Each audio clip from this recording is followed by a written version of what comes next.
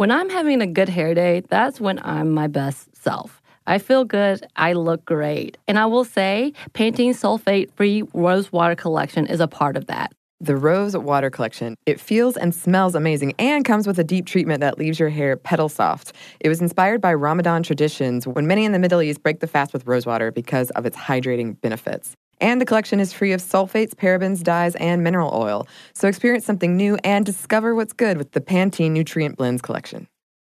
Hi guys, my name is Sammy J. I have been working as a correspondent and interviewer since I was 13. And now at 17, I am so honored to be the youngest person to have her own podcast on iHeartRadio. It's called Let's Be Real with Sammy J. We'll have in-depth and unfiltered conversations with celebrities, activists, athletes, and influencers. We'll cover topics we're curious about, topics my guests are passionate about, and topics many of us are just too afraid to talk about. I get past the fluff to what's real. We go there, and it's fun, pretty crazy, and very revealing. Listen to Let's Be Real with Sammy J on the iHeartRadio app, Apple Podcasts, or wherever you get your podcasts. Hey, this is Annie. And Samantha. And welcome to Stuff Mom Never Told You, a production of iHeartRadio's How Stuff Works.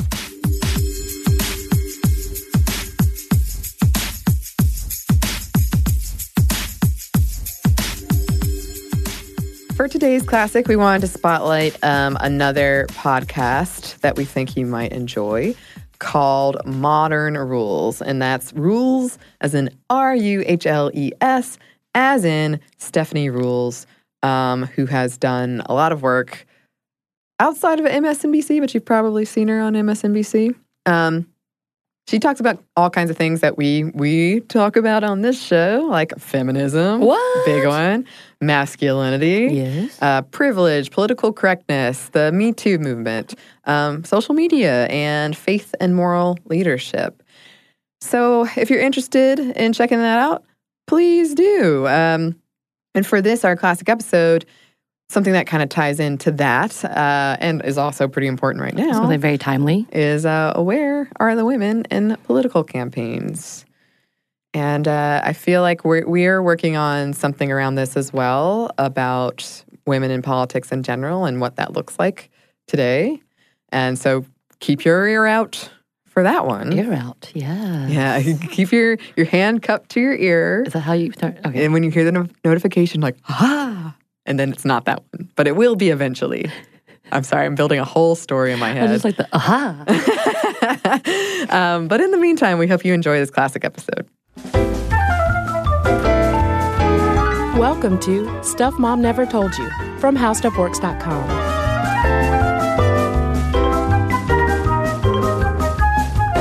Hello and welcome to the podcast. I'm Kristen. And I'm Caroline. And this week could be considered House of Cards week on Stuff Mom Never Told You.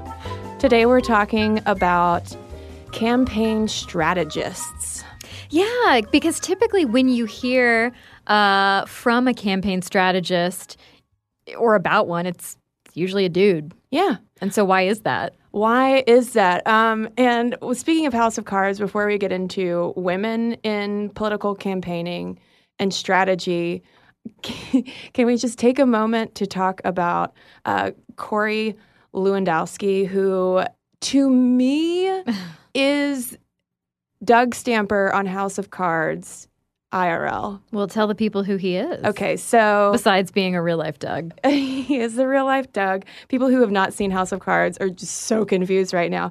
Corey Lewandowski is Donald Trump's campaign manager, and he's been extremely visible throughout the whole campaign. I would say that he's been the most visible campaign manager, partially because he was charged with simple battery of former Breitbart reporter Michelle Fields. The charges have since been dropped, but he is what you would expect Donald Trump's campaign manager to be. I mean, he's opinionated. He's pretty, let's say, rough and tumble. I like how diplomatic you're being. Well, this is all about campaign strategy and spin. So, Caroline, I'm just, I'm trying to really just get into the spirit of it. Yeah. But didn't he, he pushed her, right? Yeah, I watched the security footage. You can see it online. And he grabs her and pulls her away. I mean, it's kind of hard to see what exactly went down, but yeah, it was. I mean, just the very idea of that happening seemed just almost stranger than fiction. Although we can't, like this political season, we should just expect stuff like that to be happening, you know? Yeah. I mean, it's almost like low on the list of bizarro things that have happened so far. I know. Just the day before we came into the studio to record this podcast, Boehner referred to Ted Cruz as Lucifer in the flesh. Like, things are just so weird. Politically, like, things are so weird. And instead of focusing on the people out front, like Ted Cruz, Carly Fiorina, Donald Trump, et cetera, we wanted to pull back the curtain and look at the political machinery because obviously with all of the money that now goes into political campaigning, there's so much background work to hone messages and optics and events. And you have, when you look at the gender breakdown of who does what behind the scenes of political campaigns, you have a little pocket where women are welcomed, and then the rest of it, it's pretty tough for a lady. It can be pretty tough for a lady to branch out in the strategy realm. But first, I wanted to take a look at people behind the scenes in general. So campaign staffers, because I'm sure a lot of you saw that big Jezebel piece that was looking at how men and women in campaign staffs are paid and how many are employed. And overall, the numbers are pretty bad. So this, again, is coming from Jezebel. And the campaign with the highest pay discrepancy between men and women was Ted Cruz. Male employees make an average of $20,000 more than female employees in that campaign. The now defunct Rubio campaign actually paid women the best. They made, on average, just more than $5,000 more than male staffers. And of the 10 highest paid staffers on the sadly defunct Rubio campaign, which a lot of people, BT dubs in the primaries, are still voting for Rubio over Kasich, for instance. 6 were female. 6 out of 10 on the Rubio highest paid staffer list were female.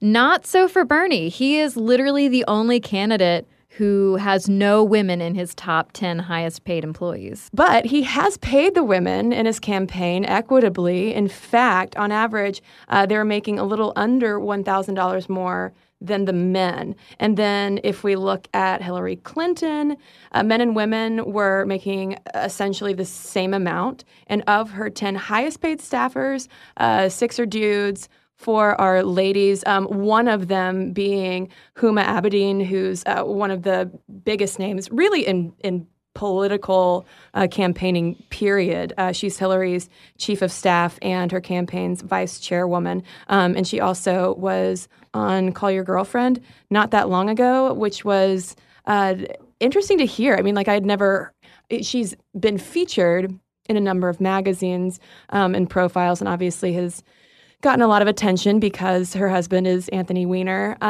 But it was nice to hear Huma have just kind of off-the-cuff conversation, as off-the-cuff as a chief of staff can be.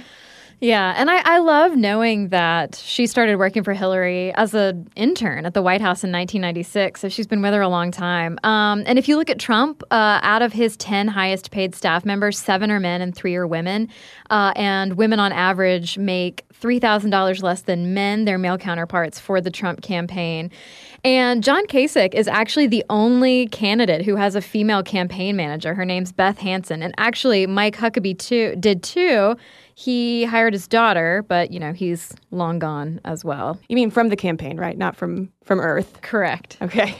Yeah, I find it so ironic that Kasich has the lone woman campaign manager, Beth Hansen, because his policies regarding women, as he's been Ohio governor, have not been so lady-friendly. Again, you're being so diplomatic. So he oversaw massive shutdowns of abortion providers in the state. He passed a 2013 budget to defund Planned Parenthood while mandating ultrasounds. And in an interview with Beth Hansen in Elle magazine, the interviewer asked like what she thought about when Kasich essentially shut down a young woman's question in one of his events by saying, "Oh, look, I don't have any tickets to the Taylor Swift concert." Oh. And Elle magazine was understandably like, "Okay, like, how do you answer to that? How can you say that your candidate is still like a woman-friendly person?" And she was like, "Well, he has young daughters. He has teenage daughters, and he's just, I think it was just like he was trying to be funny." And I mean, it was just like spin. Sure. But apparently, she's been with him for quite a while as well. But if we look at the gender breakdown in terms of numbers, just like of staffers, every campaign, minus Hillary Clinton's, has employed significantly more men than women, which does reflect just the broader trend in politics. But for sure. I was heartened to see that Hillary Clinton, the one woman running for president, did hire or has hired more women on her staff than men. Yeah, and we will, and it's not just Hillary, we will talk about that aspect of women in politics here again in a little bit. But, the whole skewing male thing obviously has been going on for a minute. The political consulting field itself rose to prominence in the 1970s and 80s. This is when you start to see the professionalization of people working on campaigns. And of course, consulting, that sort of encompasses a broad range of positions, everything from campaign managers to people who are just consulting on like media appearances and things like that. So it's kind of a broad range of positions. It was in 1988 that we see the first ever female campaign manager, Susan Estrick. She was hired to run Democrat Michael Dukakis's bid for president back then in the 80s. But also, didn't she get it? She was kind of the runner-up. Oh, yeah, she was not the first choice. Yeah. Yeah. The dude he wanted to hire was, I don't know, otherwise engaged. Washing his hair. In 2004, Mary Beth Cahill, John Kerry's campaign manager, was the only woman in that role for that presidential race. And in 2010 and 2011, according to often quoted Rutgers political science professor Kelly Dittmar, she was looking at political consultants, which, again, that encompasses strategists, pollsters, ad makers, managers, media advisors, people who were working in top firms on senatorial and gubernatorial races those years, 2010 and 2011. And she found that about 75% of consultants with strategic influence were men, but a higher number of women were working on Democratic campaigns than on Republican ones. And that's like you see that every year, almost in every type of race at every level of government, that more women are working for the Democrats. More women are in the higher levels of those consulting firms who work with Democrats. Yeah, so in 2014, for instance, among key Senate races, 6% of GOP campaigns had female managers versus 40% of Democratic campaigns. And that was something that Mitt Romney's former deputy campaign manager called disturbing in terms of the lack of senior level women. Yeah, I mean, so basically when you are reading articles about women in consulting and campaign strategy, you just hear a couple of names over and over again. Some of like the OG women consultants and strategists. And Republicans, for instance, had pollster Linda Duvall, operative Maria Sino, and of course, consultant Mary Madeline, who she's almost more famous for being married to James Carville, they of the opposite political ends of the spectrum. And for the Democrats back in the day, you had media gurus like Mandy Grunwald and Don LeGuenz and pollsters Celinda Lake and Diane Feldman, not to mention superstar strategist and one of my favorite Twitter presences, Donna Brazile. Yeah, I was telling Caroline before we came in the studio to record that Donna Brazile is one of the only things that I really enjoy about watching CNN during elections. And she is a political force to be reckoned with, not to mention she's made history. So she worked on every presidential campaign from 1976 to 2000. And when she ran Al Gore's 2000 campaign, she became the first African-American, man or woman, to manage a presidential campaign. And I love this fact about her. She first got involved in politics when she was 9 years old, working to elect a city council member who promised to build a playground in her neighborhood, which immediately made me wonder, like, was that Leslie Knope from Parks and Rec? Because how perfect would that be? I know that's impossible because Leslie Knope is not real technically, but she's real in my heart. Yeah, it could be totally based on that story about Donna Brazile, who she did write in a memoir that for nearly my entire life, my mother worked as a maid. Never in her wildest dreams did she imagine that her daughter would grow up to influence national politics or manage a presidential campaign. And I mean, it's funny, though. I wonder if she's sort of downplaying it because clearly this woman is determined and single-minded, and even from the age of 9, like, was clearly a little politician who was able to affect change. And speaking of her, though, women of color have been intimately involved in grassroots political organizing since the Reconstruction and early civil rights eras, with people like Ida B. Wells and Mary Church Terrell and Mary McLeod Bethune, who were instrumental in the National Association of Colored Women that was highly invested in activating women within Black communities to organize and get out and vote so that they could, elect officials that would have their needs in mind. And segueing, though, into today's more establishment political machines has not surprisingly been harder, not just for women of color, but for people of color in general. And you mentioned, Caroline, that Donna Brazile is so single-minded.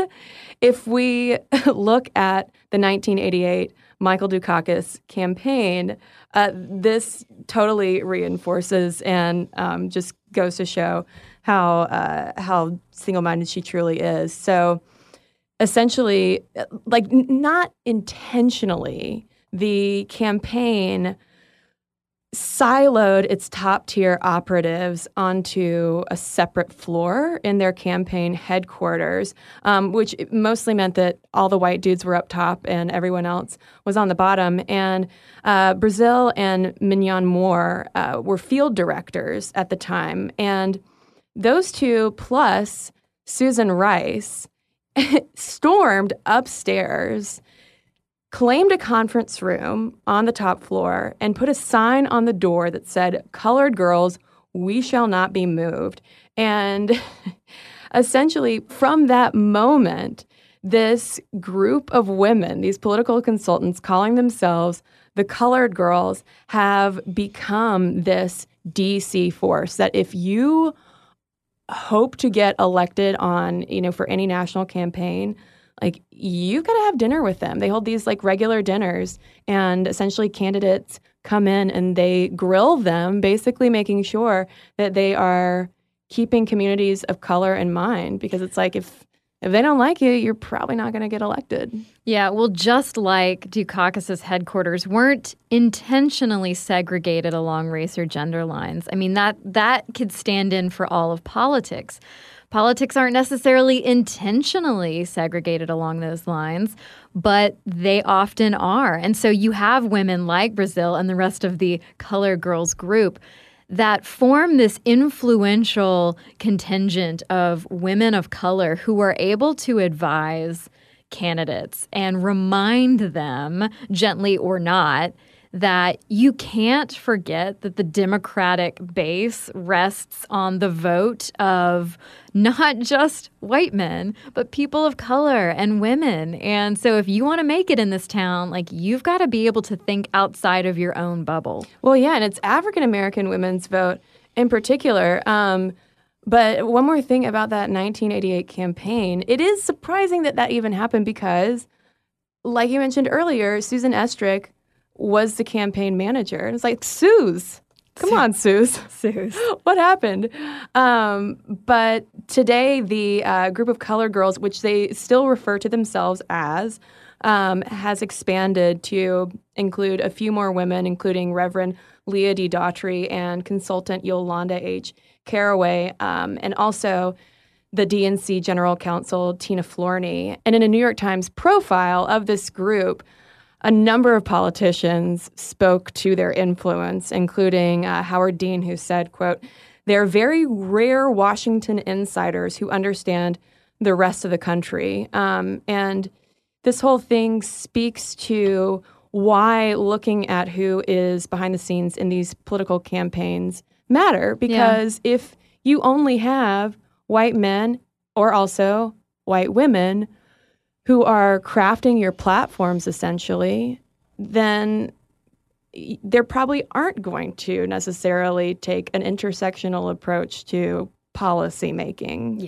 Yeah, exactly. And that's why Tonya Bui points out in Asian American Policy Review that the campaign staff needs to reflect constituent diversity. And she also points out that you might have training programs if you want to work on campaigns or in strategy.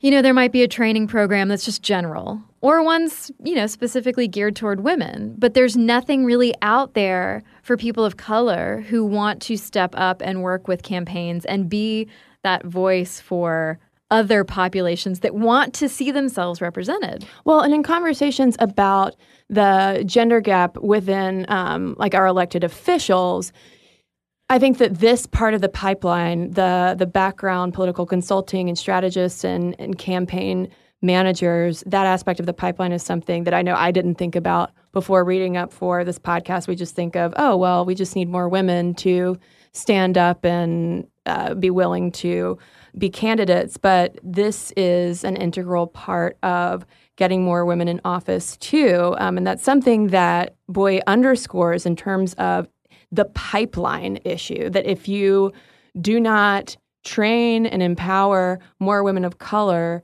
to enter into political strategy and have influence in that realm, then the pipeline is still going to be leaky. Yeah, and what I didn't realize before preparing for this episode is that when women are working in campaigns, in strategy or consulting or whatever, they tend to be concentrated in fundraising, which I had no idea. And this information's coming from Katie Orr from KQED and Abby Rappaport from the Texas Tribune.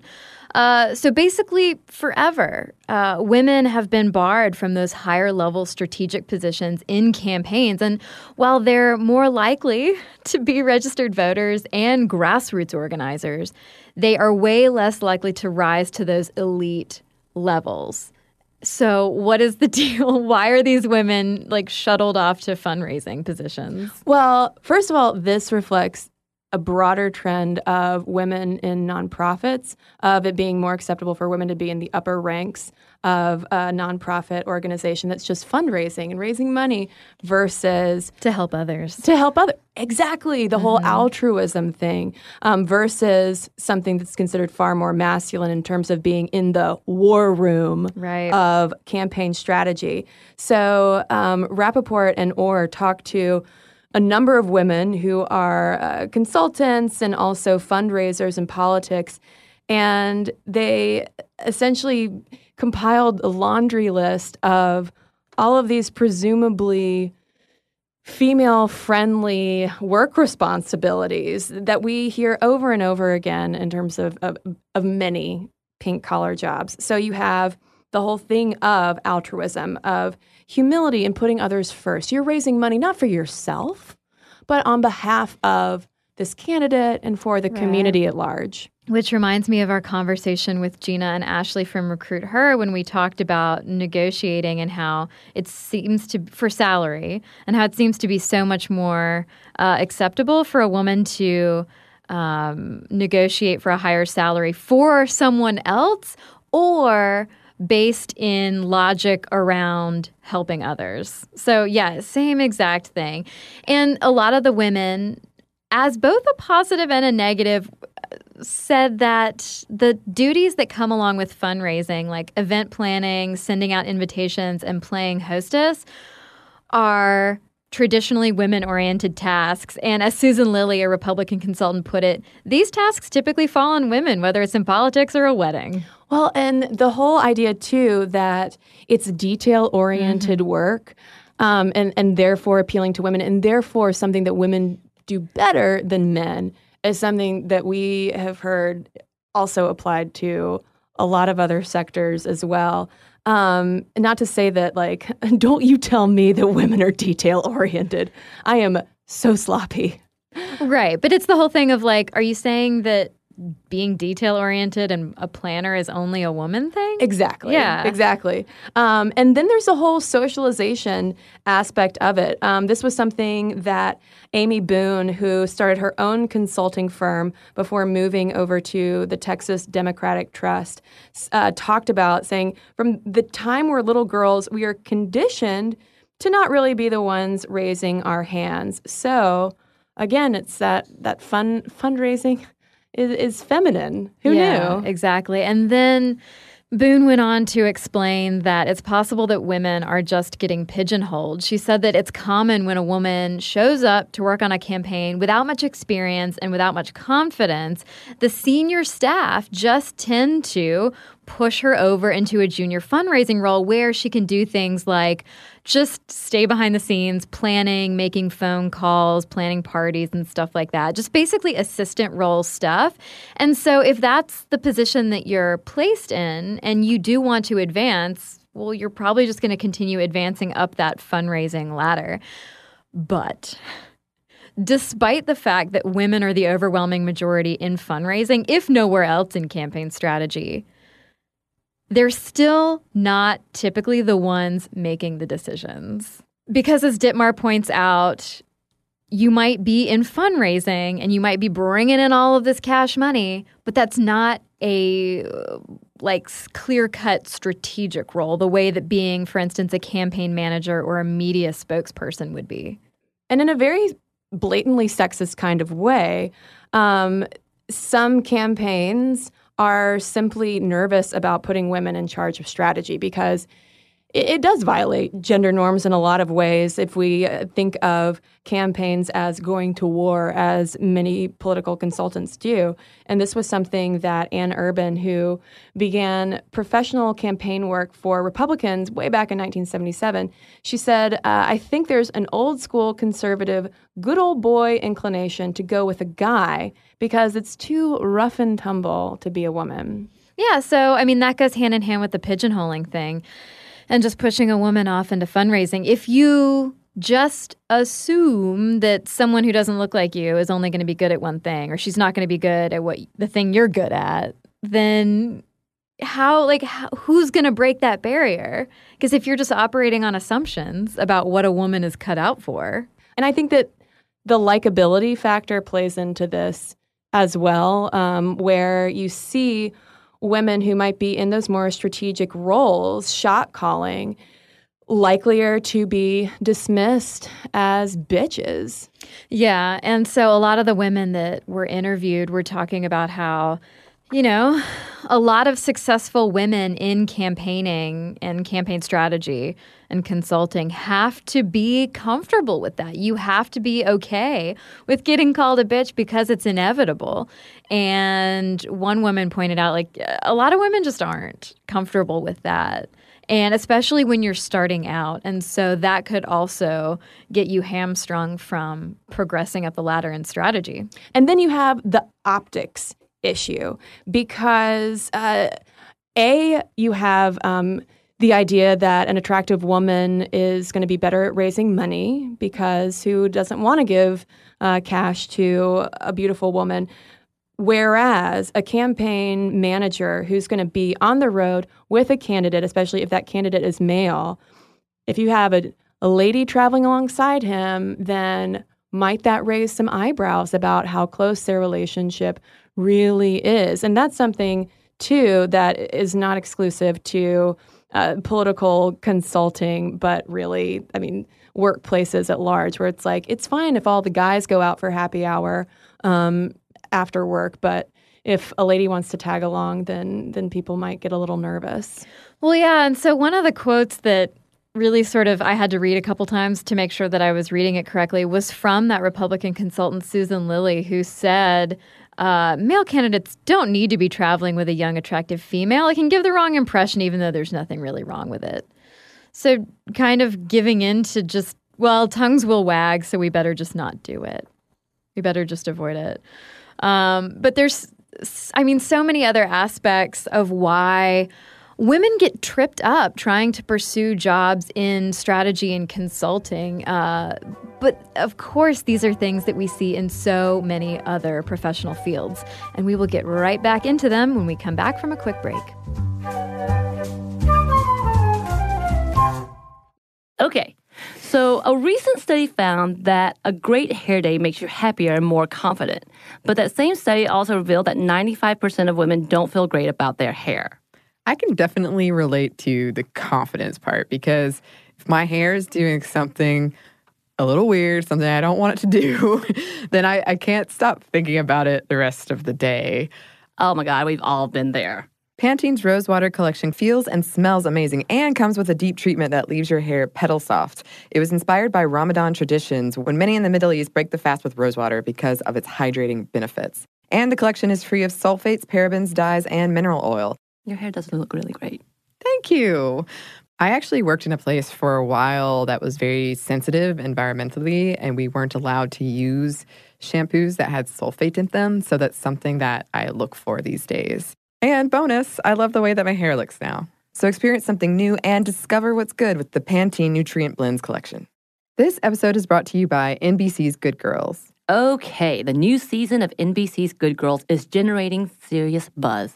Christina Hendricks, Retta, and Mae Whitman have never been more hilarious as America's favorite moms turned gangsters, Beth, Ruby, and Annie. Already this season, there have been some big twists and breathtaking surprises. The fans love it, and the critics do too. Variety calls Good Girls addictive and audacious. Entertainment Weekly says it's just what you need, and Rotten Tomatoes certifies Good Girls 100% fresh. So, if you've missed any of the new season, get yourself online and stream it now. And Sundays on NBC, watch it live. There's sure to be big twists and huge surprises. So you'll want to enjoy your Good Girls experience in a spoiler-free zone. The all-new, all-hilarious season of Good Girls, Sundays on NBC and streamed anytime.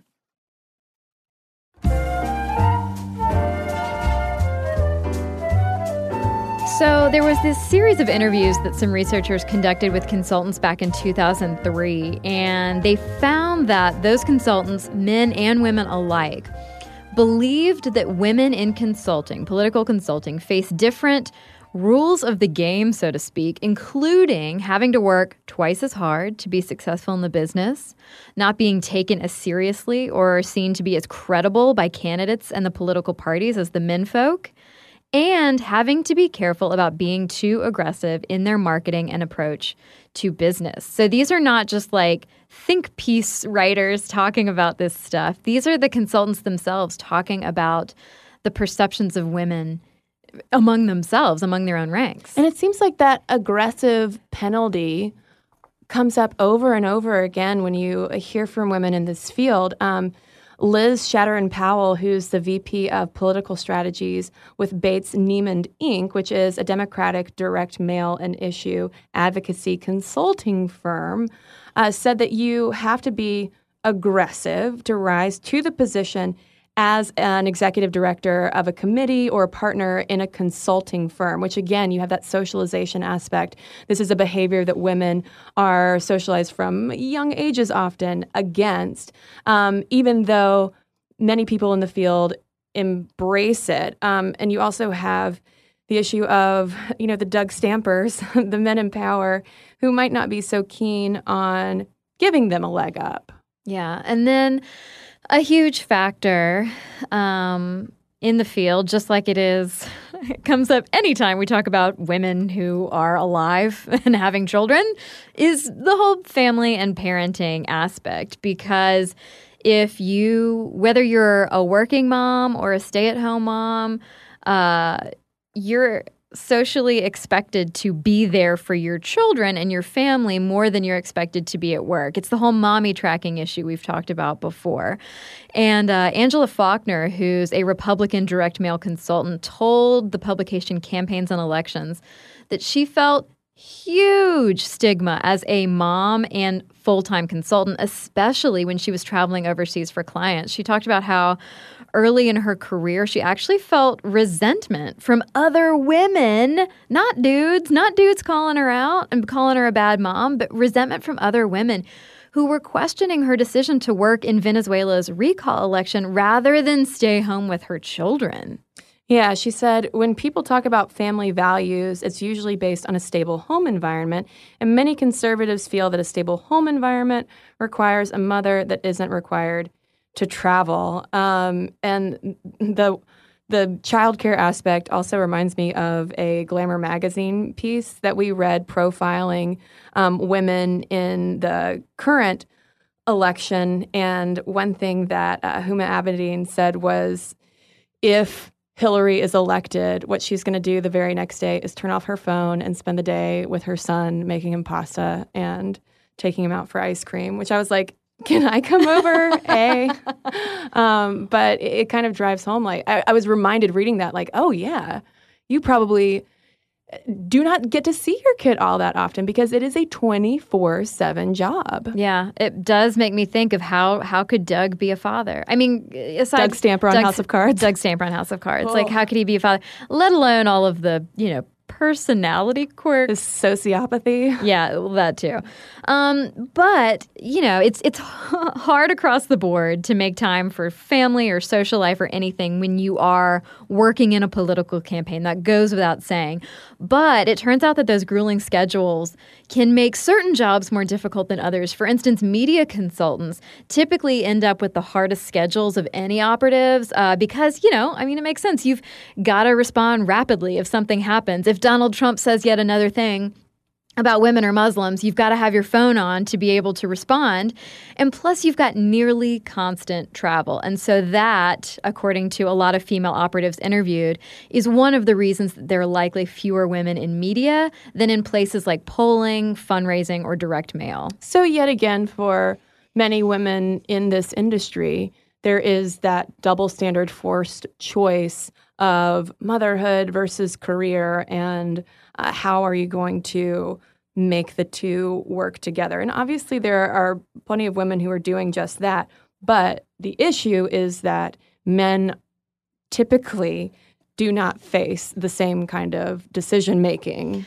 Right. And it turns out when we hinted at this earlier that party affiliation is definitely a factor. According to a study in the Journal of Political Marketing from 2011, they wrote that women consultants tend to work for Democratic firms, consulting firms, more often than Republican-led ones, and that women-led firms were more likely to be hired by Democratic rather than Republican candidates.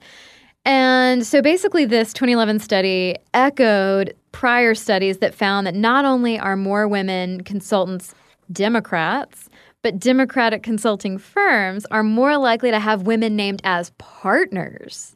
And so as a result, Democratic candidates are more likely to hire consulting firms with women partners. It's like gender politics math. Literal gender politics. Yeah, well, yeah, exactly. Well, and I wonder if that kind of partisanship in this issue goes to what Angela Faulkner, who was that Republican direct mail consultant, talked about in terms of conservatives having a very distinct perception of family values. That's often a top conservative platform, and family values often, when it comes to when you look through the Republican lens, often involves a woman at least closer to home. But, it's not like women aren't out there doing it for themselves. They are. There are more women these days leading campaigns, leading super PACs, and heading up consulting firms.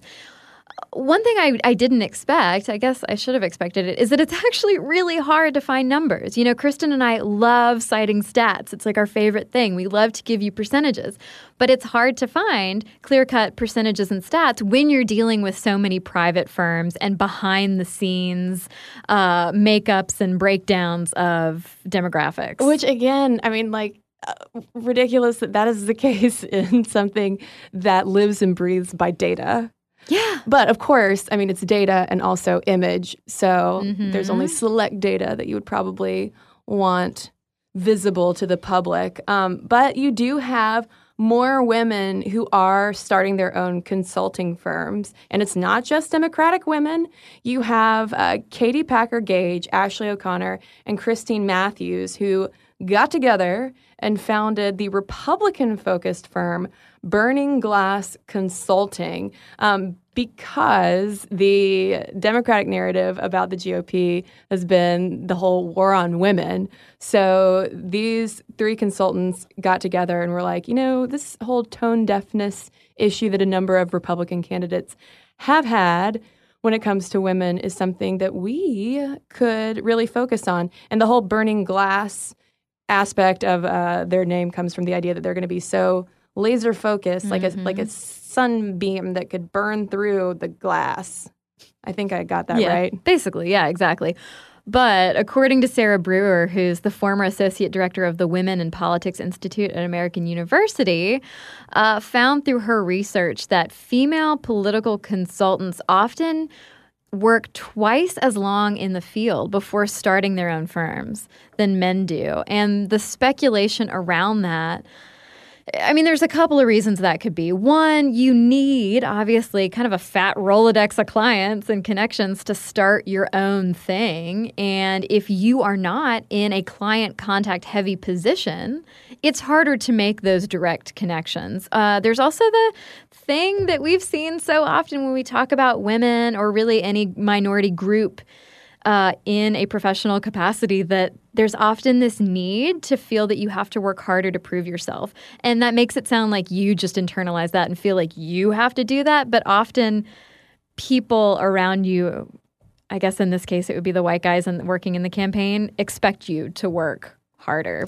Well, and I mean, the very fact that Burning Glass Consulting received a New York Times profile, an interview by Amanda Hess in Slate, all of this media coverage, because it was three Republican women, forming this consulting firm, I think speaks to how, this is kind of a rarity. Oh, yeah. I mean, and especially when it comes to Republican consulting. Right, exactly.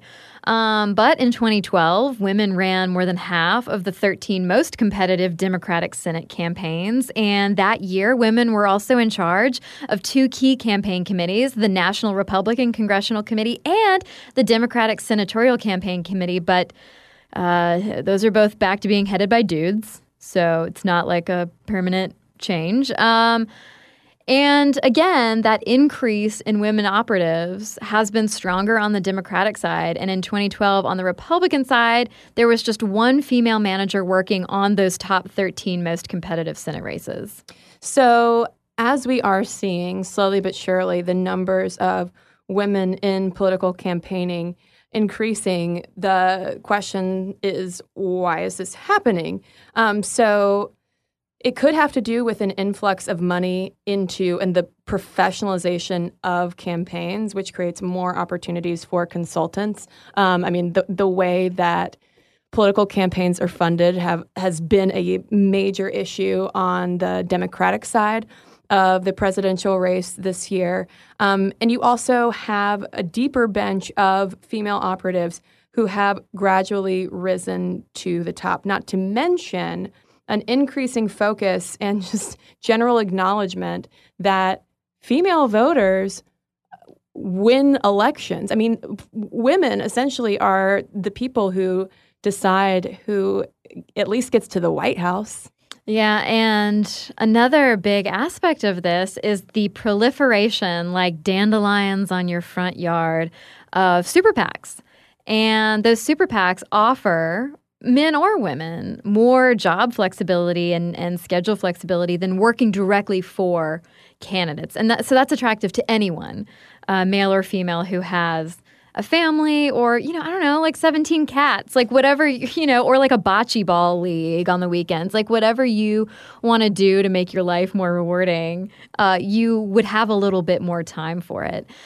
And Alexandria Lapp, who's the executive director of the House Majority PAC, says, yeah, I'm not getting a call at 11 p.m. from the DCCC chair of Congressman so-and-so. You answer to your donors, but it's different than answering to a politician. And super PACs, by the way, in case you are not familiar, it's their job to raise and spend a ton of money, but they can't donate money directly to candidates. So there is that layer. Wink, wink. Yeah, exactly. There is that layer of separation. So yeah, you're not answering directly to like an angry candidate or an angry campaign manager who wants to talk to you in the middle of the night. Oh, gosh, what if Doug Stamper called you in the middle of the night? Oh, chilling. I don't think I'd answer. I don't have the exact numbers in front of me, but in terms of women of color and political activism, there's also been an exponential influx of PACs forming specifically to engage those groups. I mean, for instance, you have Rosario Dawson's co-founded Voto Latino and all sorts of groups like that have risen in just, the past 5-10 years. Yeah, because politically, you kind of have to fight fire with fire. And by fire, I mean cash monies. Lots and lots of cash monies. Like a Scrooge McDuck pool of money to buy ads that's not directly contributing to a politician, but it's for one. Politics. I know. I hate it. I was thinking today, actually, when we were preparing to come into the studio, like I looked out the window wistfully and I just thought, God, I would kill for candidates who were just humans. You know what I mean? Like you can like and respect a candidate all you want all day long and like get caught up in the idealism and believe what he or she says and be behind them. But God, I would feel so much better if candidates were just like, yeah, this thing over here sucks. Like, well, I think some of that is due to the fact that we are a two-party system. Yeah. So you have like two people who are going for like such a diverse, massive group of people. Yeah, I was just when Boehner called Cruz Lucifer in the flesh, I was just like, that is I'm not even a Republican. Was that the realest moment for you so far in this campaign? One of the realest moments, and I was like, God, that's refreshing.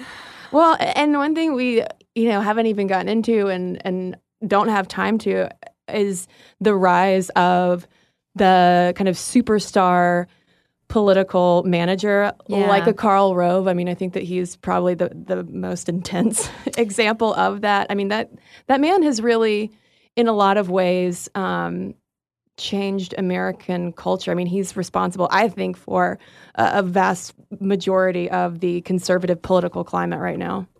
Well, yeah, and even with Karl Rove, though, you had Karen Hughes, I think only temporarily. I don't think she was with George Bush for the long haul. She had worked with him back in Texas and worked with him on one, if not both of his presidential election campaigns. So you did have a woman sort of like in the wings behind Rove.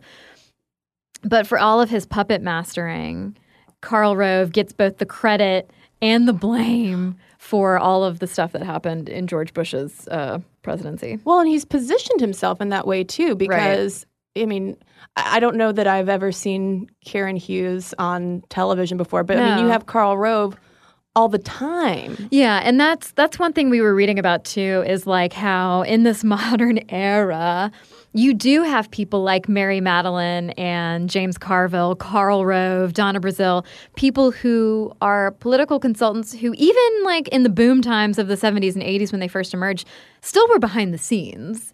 And slowly but surely, or pretty quickly, I guess, they became the talking heads on your cable news networks, your columnists in newspapers, and they have become celebrities and pseudo-politicians in their own right. Well, yeah, speaking of House of Cards, Donna Brazile has made 2 cameos on the show. I mean, James Carville was in Old School. I don't know, like that is a fact in my brain that I wish could be replaced with something more useful. But I mean, James Carville has made so many cameos and all sorts of stuff. But that whole thing, too, I would attribute going back to our old J school days, journalism school, where Caroline and I first met. It's all about the 24-hour news cycle, too.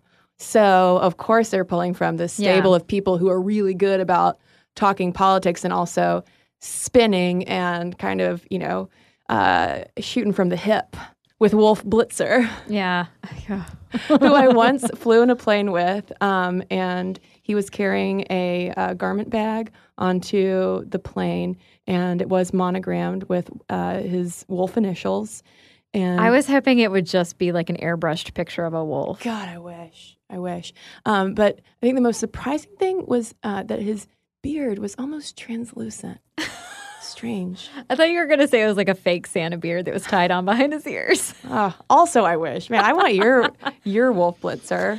I was on a plane with Kathleen Sebelius one time, former head of Health and Human Services. We made eye contact when there was a really annoying woman talking on her cell phone. Kathleen, I waved to her. Anyway, K-Siebes, if you're listening, shout out.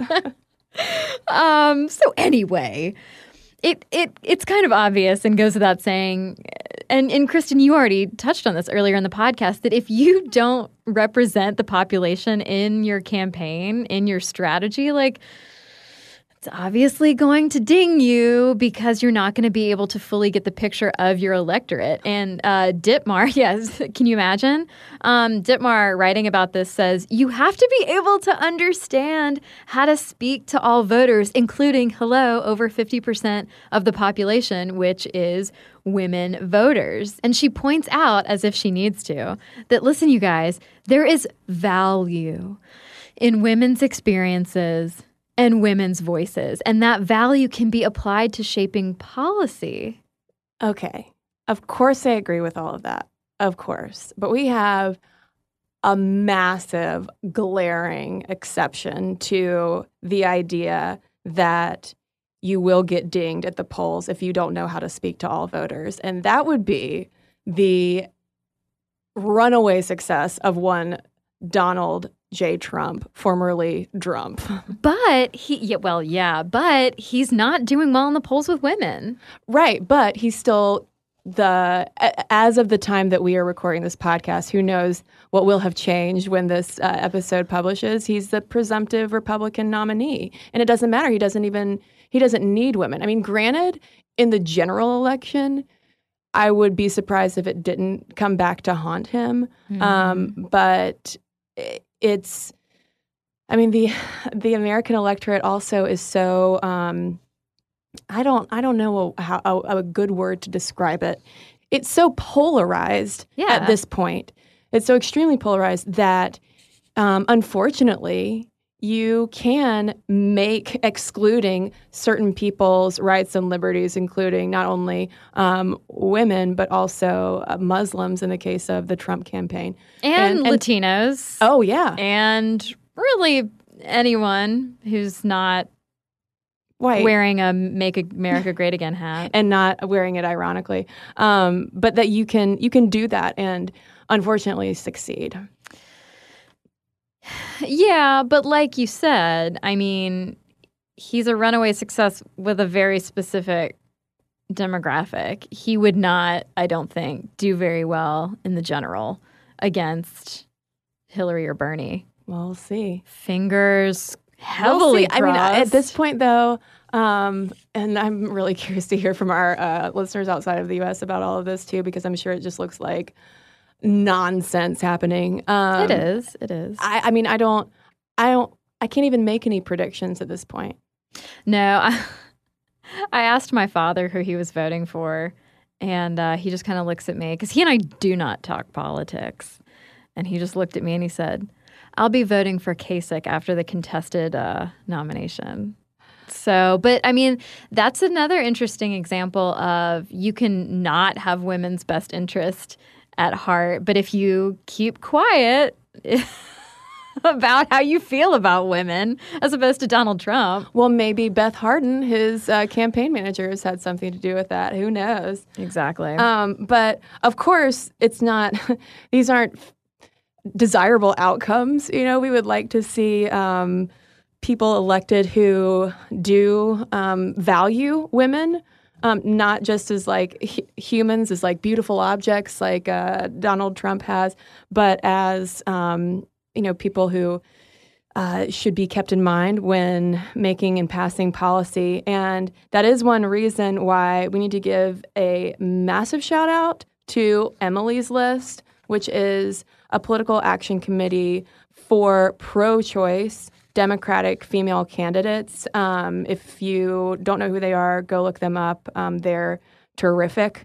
And Jess McIntosh, who works with them, agrees that, it's simply a practicality to have women working in your campaign. She says by having women in leadership roles, you're going to have more needed perspectives about messaging, reaching voters, all of that, when she was speaking to Vocative. Well, what I thought was so interesting and telling, remember that 2003 consultant study that I mentioned a little while ago? Oh, yes. Yes. Rewind if you don't. On your tape deck, your podcast tape deck, rewind. This comes out on cassettes, right? Yeah. Well, yeah. People order them on those, you remember those like cassette services? Like Columbia House? Like Titus Andromedus and Exactly. Kimmy Schmidt subscribe to? Exactly.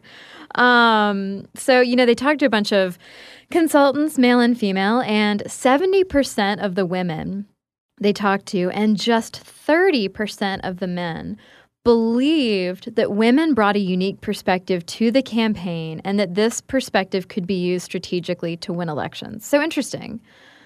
Because then if you don't believe that women have a unique perspective and you are accustomed to hiring and promoting people who are like you, why would you make a special effort to bring women in? Yet again, I feel like this is just a microcosm of issues that we see across industries. Right. Well, which is why so many women interviewed in the articles that we read for this episode cited the importance of mentors who can help guide you through those gender expectations, through those those political minefields, and the importance of women helping and hiring other women. It's not uncommon, according to a lot of the women we read, for women in campaigns and consulting firms to band together, at least within their own parties, and commit to helping bring up promising young women. That Liz Chatteron-Powell, who we cited earlier, encourages female candidates and female-oriented PACs to work only with female consultants. And it's worth noting that women candidates do, in fact, tend to hire more women to work on their campaigns than male candidates do. And she says, if we don't help our own, we will never be successful at tearing down walls. She said that in one campaign that she was working on, a male staff member, a Democratic male staff member, told her that she couldn't run one of his top Senate campaign races because, quote, I was female and none of his candidates would take orders from a woman. Oof. That's my eloquent response to that. Yeah, and so Powell also writes that women can at least be there for each other to help encourage one another to stick it out. She says women are way more likely than men in this field of work to basically, for lack of a better word, and I'm just going to use the buzzword, but lean out when they decide that they want a quote-unquote real job that will afford them some free time to have a family or whatever. And so Powell envisions this landscape where you have training seminars that are exclusively for female operatives, given exclusively by female consultants, that would then, after the fact, offer a consistent stream of mentoring support to help women stick it out, or really just to help women plan their career trajectories in whatever political direction they want to go. Yeah, it's an exhausting job, I can only imagine, getting into this field. So I'm curious to hear if there are any listeners who are currently campaigning for candidates right now, or who have done so in the past, who can give us more feet on the street insights into this. And before we get into listener mail, I want to quickly correct myself. Just a minute ago, when we were mentioning Kimmy Schmidt, I referred to Titus Andromedus. His name is Titus Andromedon. Oh, right. Titus Andromedus is actually a band that I used to listen to all the time. So listeners, don't worry. Don't worry. I know. So I just wanted to make that a very important point clear. Sorry, I was just envisioning. I didn't even hear you finish that because I was just envisioning Titus breaking that tape and having. So yeah, I just assumed you said it correctly. Well, listeners, now we want to hear from you. momstuff@howstuffworks.com is our email address. You can also tweet us at momstuffpodcast or message us on Facebook. And if by chance you know Donna Brazil, please send her our best. And we've got a couple of messages to share with you right now. Okay, so a recent study found that a great hair day makes you happier and more confident. But that same study also revealed that 95% of women don't feel great about their hair. I can definitely relate to the confidence part because if my hair is doing something a little weird, something I don't want it to do, then I can't stop thinking about it the rest of the day. Oh my God, we've all been there. Pantene's Rosewater collection feels and smells amazing and comes with a deep treatment that leaves your hair petal soft. It was inspired by Ramadan traditions when many in the Middle East break the fast with rosewater because of its hydrating benefits. And the collection is free of sulfates, parabens, dyes, and mineral oil. Your hair does look really great. Thank you. I actually worked in a place for a while that was very sensitive environmentally, and we weren't allowed to use shampoos that had sulfate in them, so that's something that I look for these days. And bonus, I love the way that my hair looks now. So experience something new and discover what's good with the Pantene Nutrient Blends collection. Here's the thing. Saving money with Geico is almost better than playing pickup basketball. Because there's always that guy who joins your game. He never passes the rock, he constantly bricks threes, and he'll completely hack you and then put his hands up and say, "No foul, no foul." With Geico, it's easy to switch and save on car insurance. No need to fake an ankle sprain because you're absolutely exhausted. So switch and save with Geico. It's almost better than sports. Well, I have a letter here from Sarah in response to our episode on the comfort women of World War II. She says, I was surprised to discover a bit of my own family history. My grandfather is a renowned cardiologist now, but got his start as a brigade surgeon in the Army during World War II in the Pacific Theater. For most of my life, he never ever talked about the war. However, as I've gotten older, I'm 32 and have since enlisted in the Air Force, he felt comfortable enough telling me bits and pieces about his service. Shortly after the war ended, my grandfather was in Japan trying to prevent epidemics from breaking out among the troops. One of his duties while there was apparently delousing the women high-ranking military officers slept with. I never realized quite what that meant until right now. That's such a terrible position to be in. I guess I now know why he never wanted to talk to me about that job in particular. Thanks for the clarity, and thanks for everything you ladies do. I listen to your podcast all the time. Well, thanks, Sarah. So I've got a letter here from Lena offering some clarifications and corrections about that episode. So she says, we, referring to Koreans, aren't just upset about the comfort women issue. Japan to date has never actually apologized, and they continue to refuse to do so. The last so-called apology was more of a, we're sorry you went through that.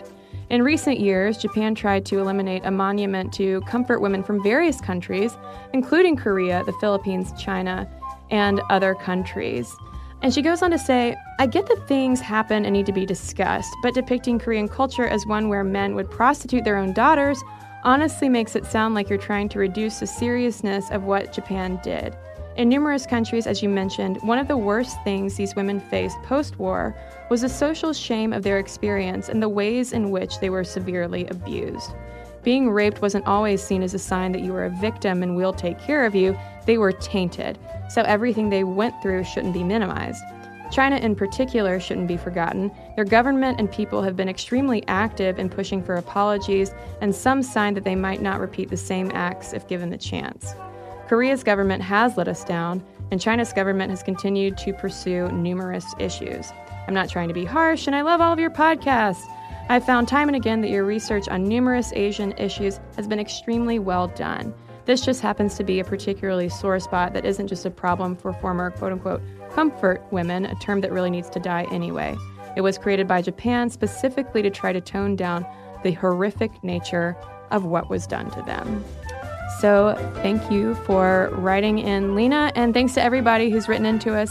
momstuff@howstuffworks.com is where you can send your letters, and for links to all of our social media, as well as all of our blogs, videos, and podcasts with our sources, so you can learn more about women and political campaigns, head on over to stuffmomnevertoldyou.com. For more on this and thousands of other topics, visit howstuffworks.com.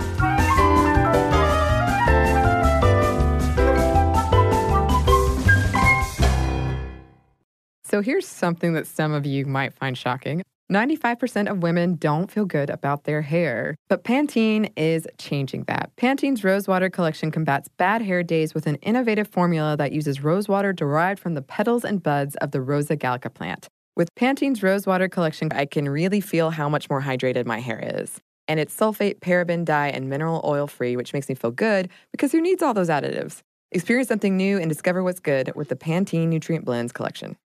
This episode is brought to you by NBC's Good Girls. The new season of NBC's Good Girls is generating serious buzz. Christina Hendricks, Retta, and Mae Whitman are hilarious as America's favorite moms turned criminals. This show is the perfect blend of comedy, action, and romance. No wonder critics call Good Girls your next TV addiction. And Rotten Tomatoes rates it 100% fresh. Ooh, Good Girls, Sundays on NBC. The new season has already had some wild twists, so watch live. And stream anytime.